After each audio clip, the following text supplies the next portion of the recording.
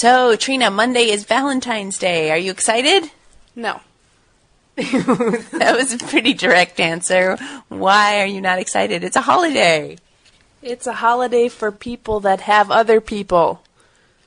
So you're not happy because you don't have other people?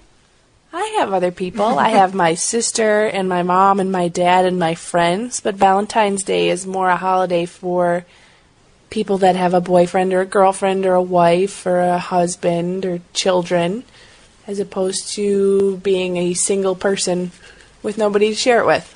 Oh, but could you share it with your sister or your mother or your father? I could. And we do. We send each other gifts. And this year I won't be with anybody, but I get to celebrate it with my sister this weekend. Oh, that sounds fun. It is.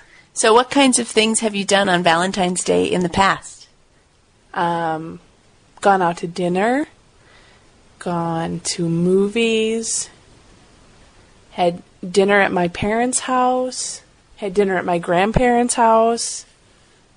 That's interesting. Why your grandparents' house? It was their wedding anniversary.